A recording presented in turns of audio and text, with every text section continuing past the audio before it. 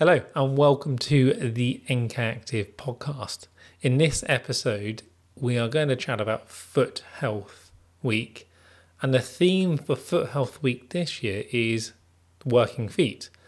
And I'm delighted to be joined by Jonathan Small, who is a fellow podiatrist and is also involved within NK Active. So, Jonathan, welcome to the podcast. Thank you, Nick. Great to be here. Working feet. What does this mean? What are working feet? Talk us through this. I think particularly for the purpose of this year's campaign for Foot Health Week, it's about people who are at work and making sure that their feet are in good condition as they possibly can be whilst they're at work, and maintaining them in that condition and dealing with any problems that might arise linked to them being at work.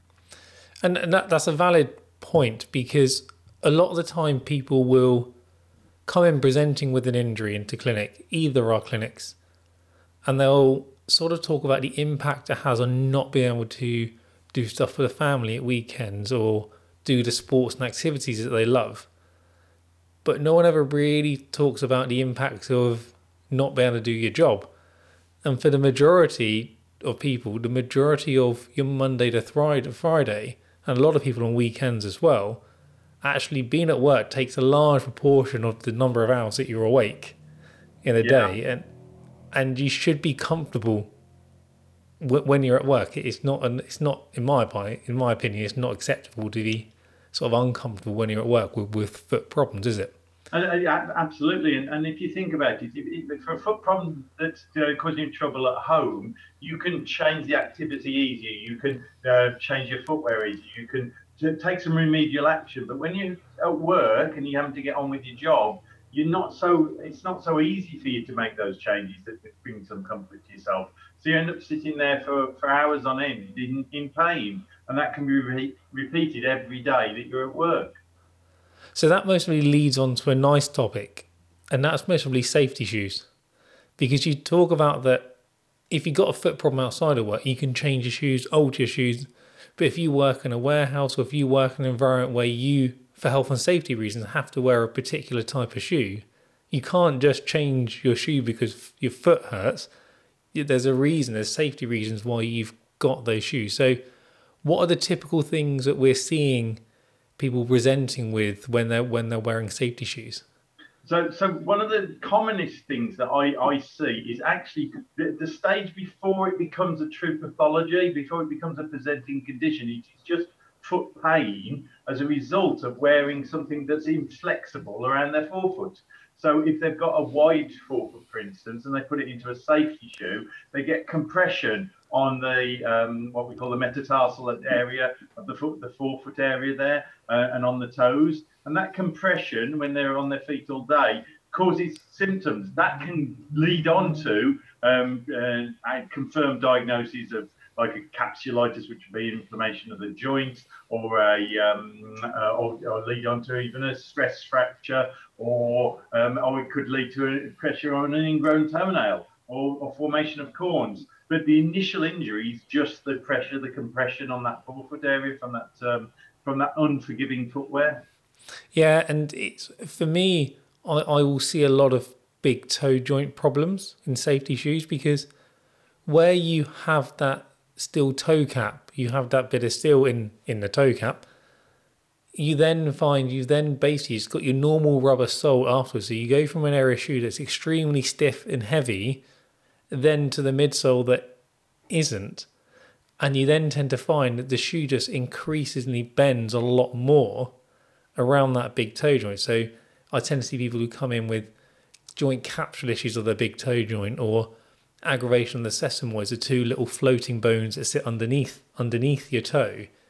And a lot of that is related to footwear. And one of the issues I have is, if you're looking at safety shoes and how long people are in them, but actually the choice out there, and actually the overall build quality of some of these shoes, it's almost like it's just been a bit of an afterthought. And actually it's really difficult, in my opinion, to find good quality safety shoes. And a lot of the time I'm thinking, actually, a lot of these people's big toe problems could be resolved if they just made subtle changes to the design of how the safety shoe is made, rather than just trying to make a cheap and cheerful shoe.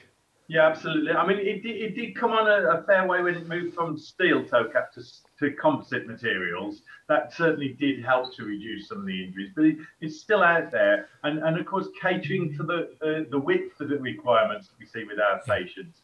And this is the problem, is it's about the number of sales for the business, the companies that are making this footwear. They're not going to make necessarily the wide range that we need them to have for the choice of footwear to benefit their feet or to stop problems with their feet. No, exactly. But it is an issue, because if we talk about what is called musculoskeletal, so sort of bone, tendon, muscle type injuries within the workforce, when we look at the data, I think it's from the Office of National Statistics from 2018 to 19, there are about 138,000 new cases in that year period, which resulted in about 9.6 million hours lost of working time.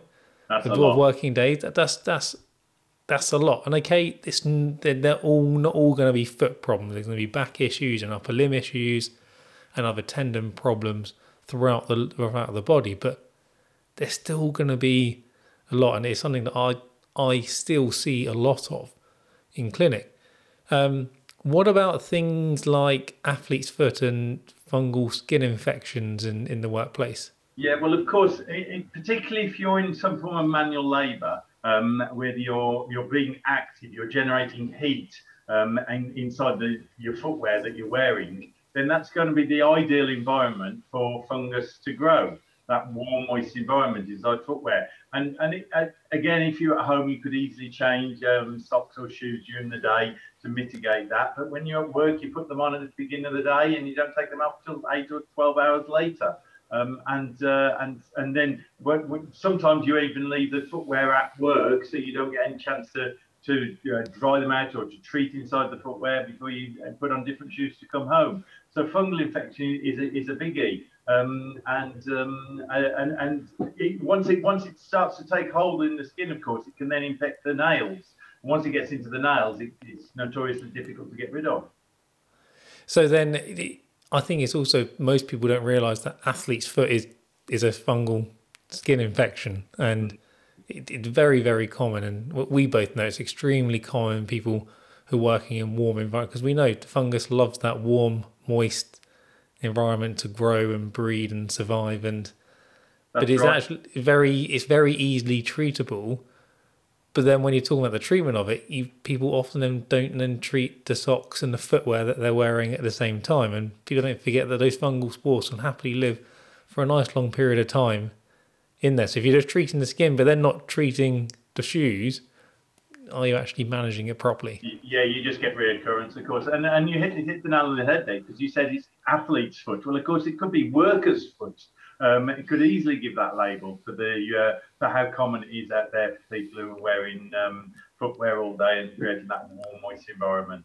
Well, I think people, athletes, they must have just seen like 13 to 15-year-old boys that play football in sort of sweaty socks. So it's all well and good us sat here discussing the issues with safety shoes, and we both know we can't change the issues with safety shoes overnight. So it's all well us saying these are the issues, but actually, what should people be doing then if they are getting a problem related to safety shoes in the work environment?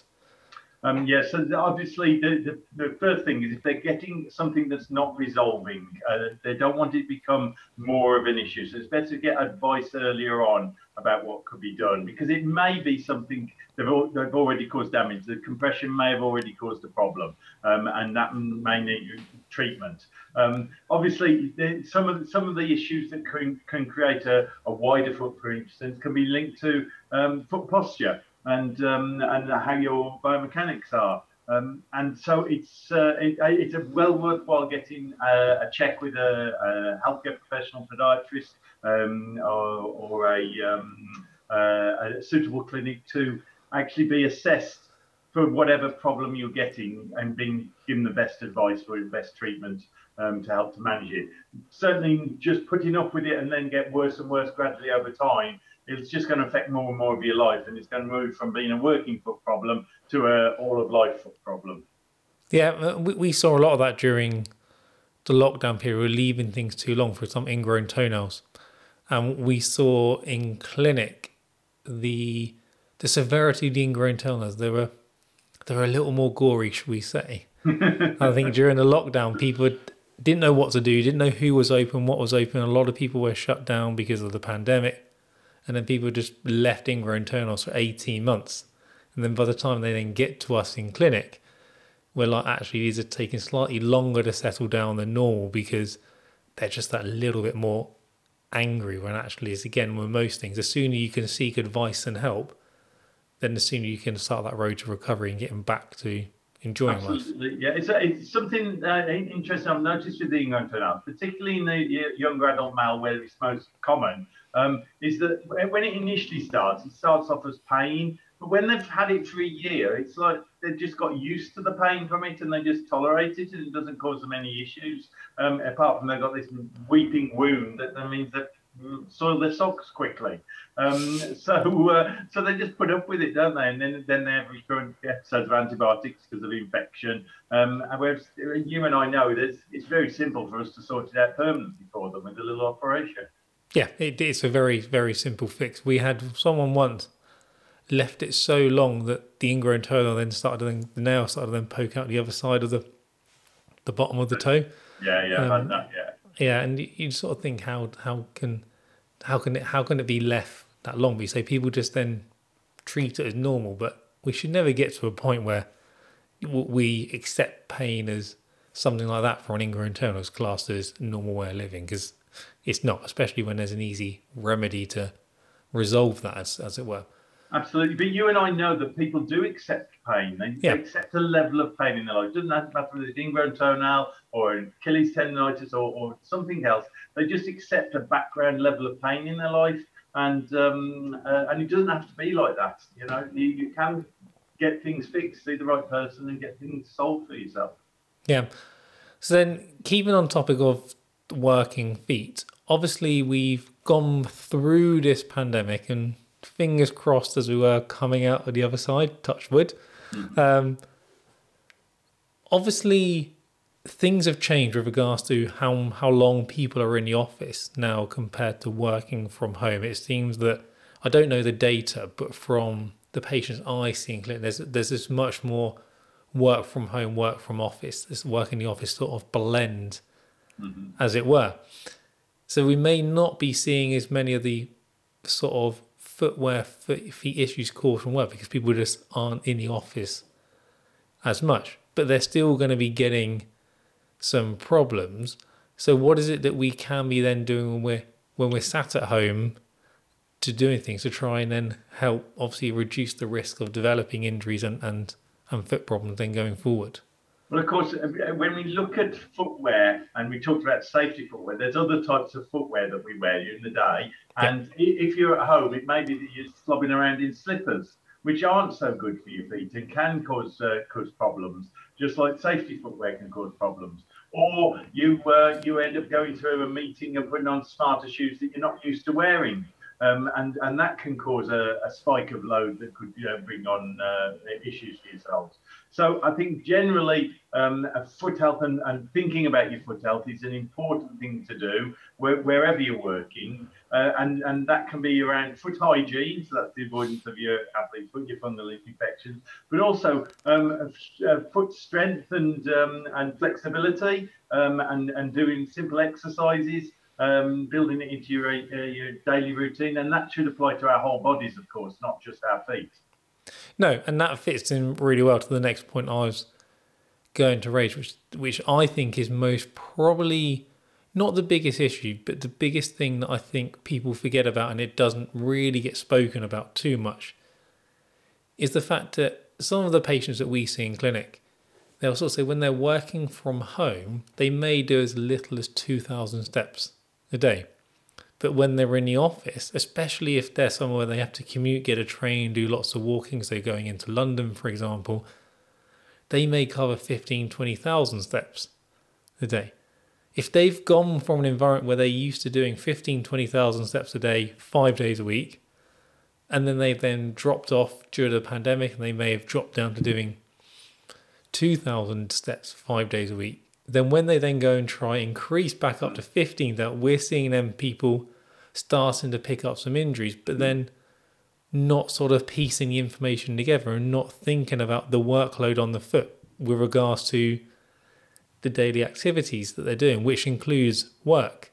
And it's the old analogy of use it or lose it, isn't it? It's that case of you're getting your foot's used to doing one thing, and then it's all then almost your body would have slightly deconditioned because you just activity levels have dropped off, and then you then had a quick return back to activity.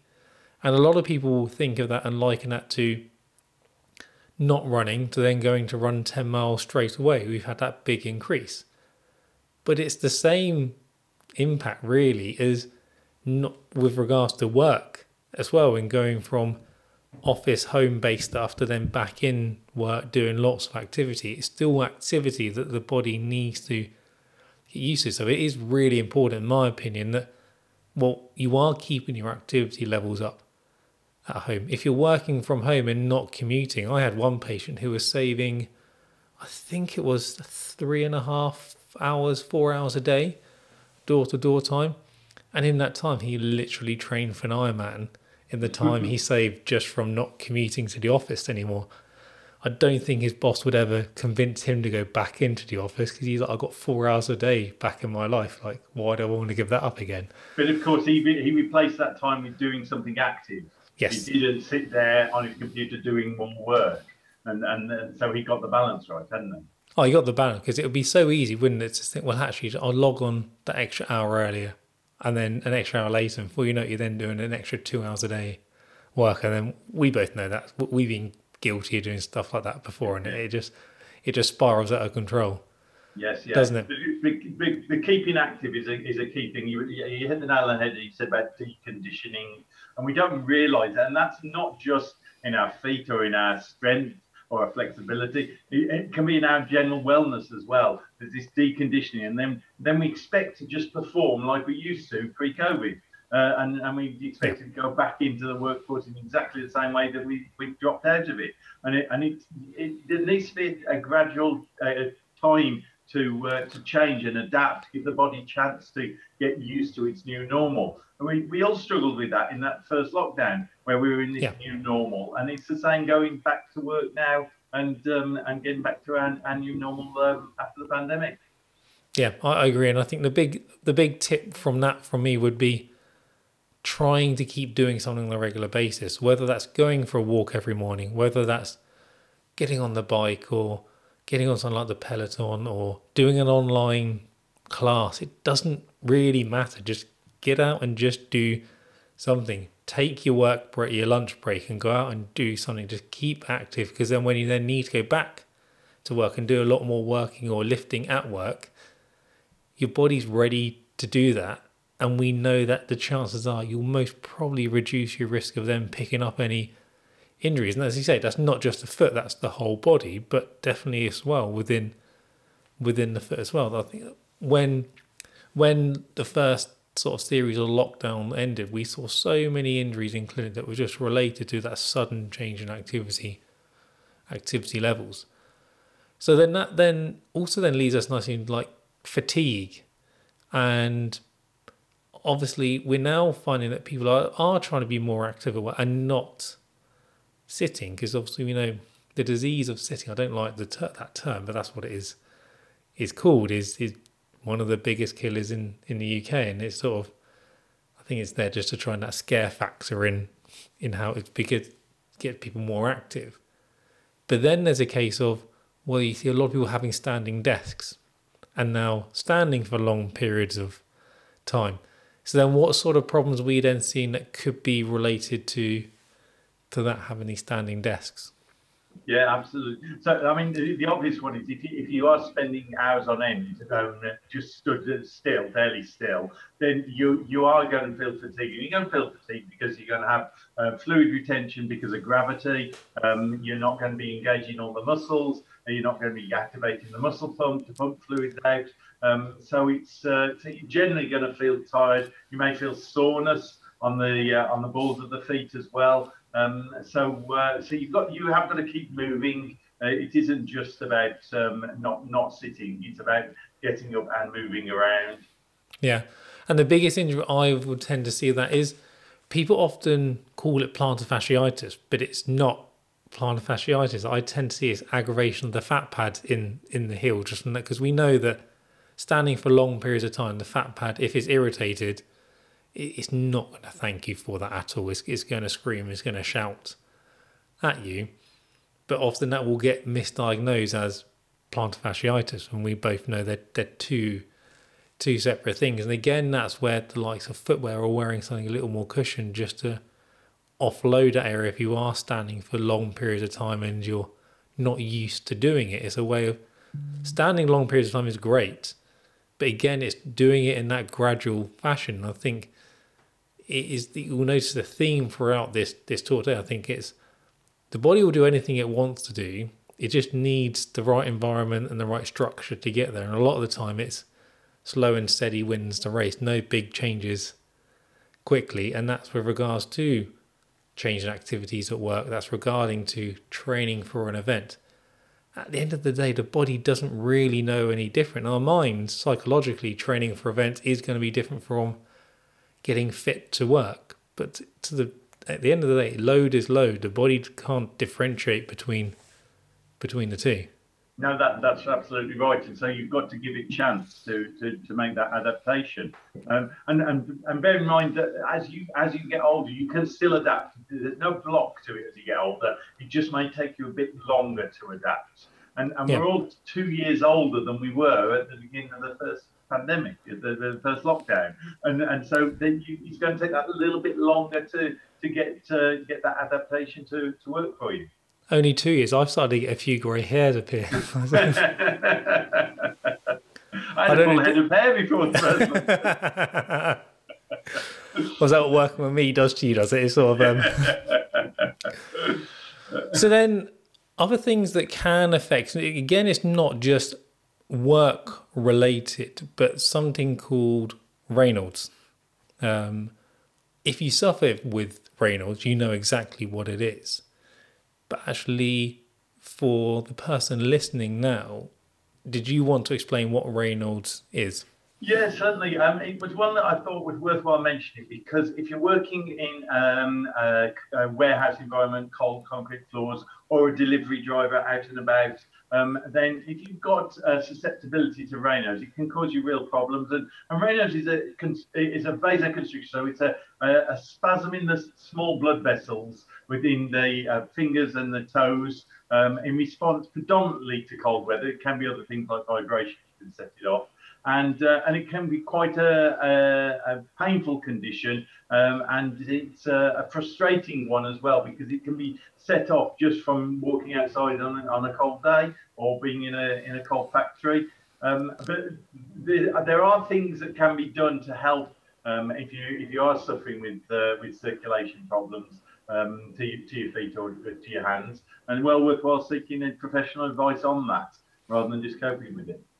Yeah, and it is. I think it's something that's relevant because out of all of the sectors over the last sort of 18 months, 2 years that have most probably grown, it will be that delivery warehouse fulfillment. If we've all kept an eye on what Amazon stock price has done over the last 2 years, Jeff Bezos has just done rather well, shall we say, out of it. So, but that does mean if there are more deliveries, that means there are going to be more people needed to fill those delivery driver roles to help pack the parcels up, to help then go and deliver everything that's needed. So you talk about things that can be done. What are those things that can be done? Well, you've got medical treatments you can seek.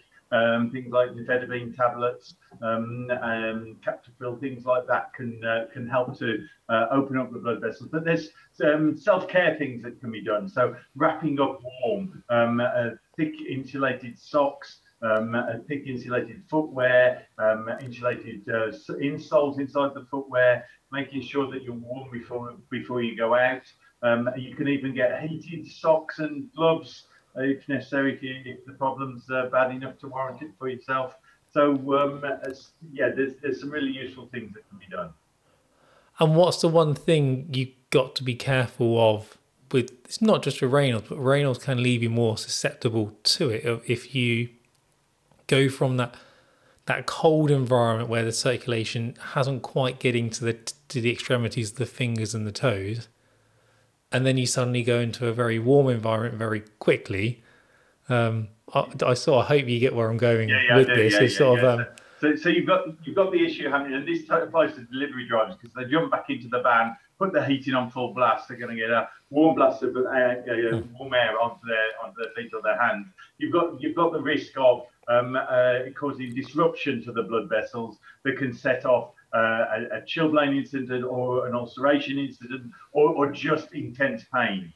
Yeah, and I think the workforce that are those delivery drivers, especially maybe the ones who are doing sort of supermarket deliveries where they've got those refrigerated vans and then working in the winter and the cold evenings. And people often think that chilblains, you can only get it if you've got underlying medical conditions and problems. Anyone can get it. If you give it the right environment and going from cold to warm very, very quickly, anyone can get a chilblain. And they don't sound too much, but if you've had one, you've had one because they are horrifically painful. So what are the signs of a chilblain? What does it look like? Okay, so you're looking, if you get a lesion on your toe, that particularly if there's other colour changes around the toe that's taken place, then you can see either just a change in the skin texture initially, that then may become more disruptive. It may harden off. It may start to weep or bleed. And the soreness and the pain that comes associated with that. There are other conditions that can present in a similar fashion from that description, but if you're also getting it as a stimulus from the change from cold to warm, as you say, then it's most likely that it's a chilblain. And one of the things, of course, for the past 2 years that presents in a similar fashion is COVID toe. That's a spasm in the blood vessels because of COVID. And what can you do to help treat a chilblain? What should, if you think you've got one, what should you do? So the first thing is prevention is better than cure with chilblains. If you can avoid it in the first place, that's the best thing. You want to, if it is a broken chilblain, you have it unbroken, which is not weeping, and broken, which would be weeping. You'd want to keep it protected with a dressing of some sort to help to avoid chance of getting infected.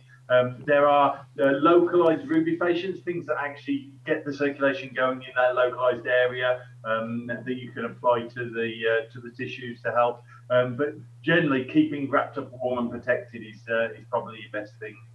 And then, on average, how long would it take for a chilblain to settle down? Yeah, so as long as it doesn't get infected, then you'd expect it to settle within 1 to 2 weeks. Yeah, and yeah, as you say, prevention's better than cure.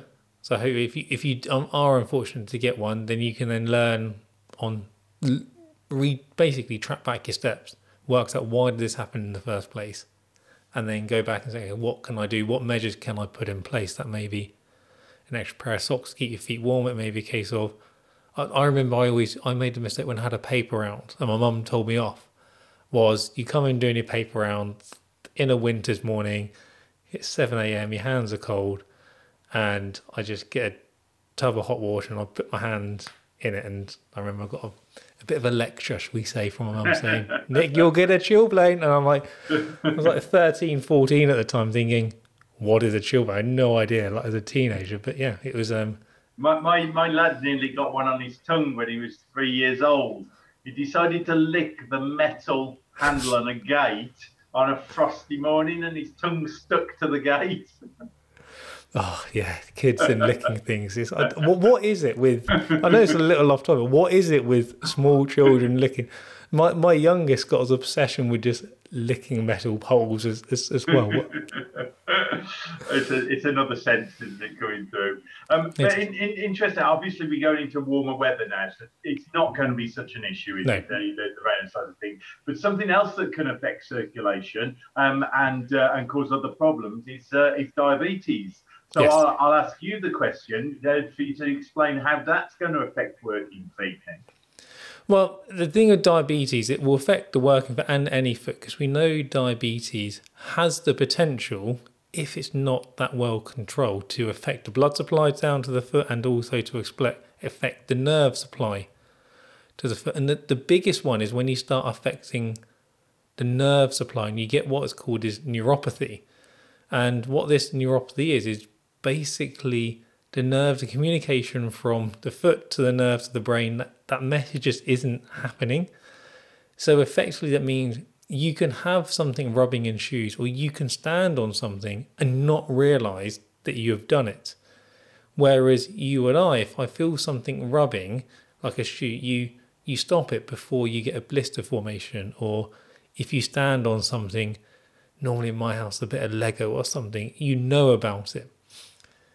But actually, if you've got neuropathy, you may not notice that. And if you stand on something and you cause a wound and you don't realise, you don't check your feet on a regular basis, then unfortunately that wound can become quite nasty quite quickly. And especially when you go on walk with work shoes, and if you go back to the whole safety shoes, or even if you're having to wear a smart dress shoe that's a slightly narrower fit, and if you're getting any rubbing on the inside or outside of the foot around the big toe or the little toe, that can then present in corn formation. Then if they continue to that can then break down eventually and result in ulceration, which isn't nice at all, because then you've then got an open wound in the foot that you've then got to manage. And then with the blood supply, it also is that if you've then the blood supply is affected, to have a good healing, you effectively need good and nice amount of blood getting down to that area.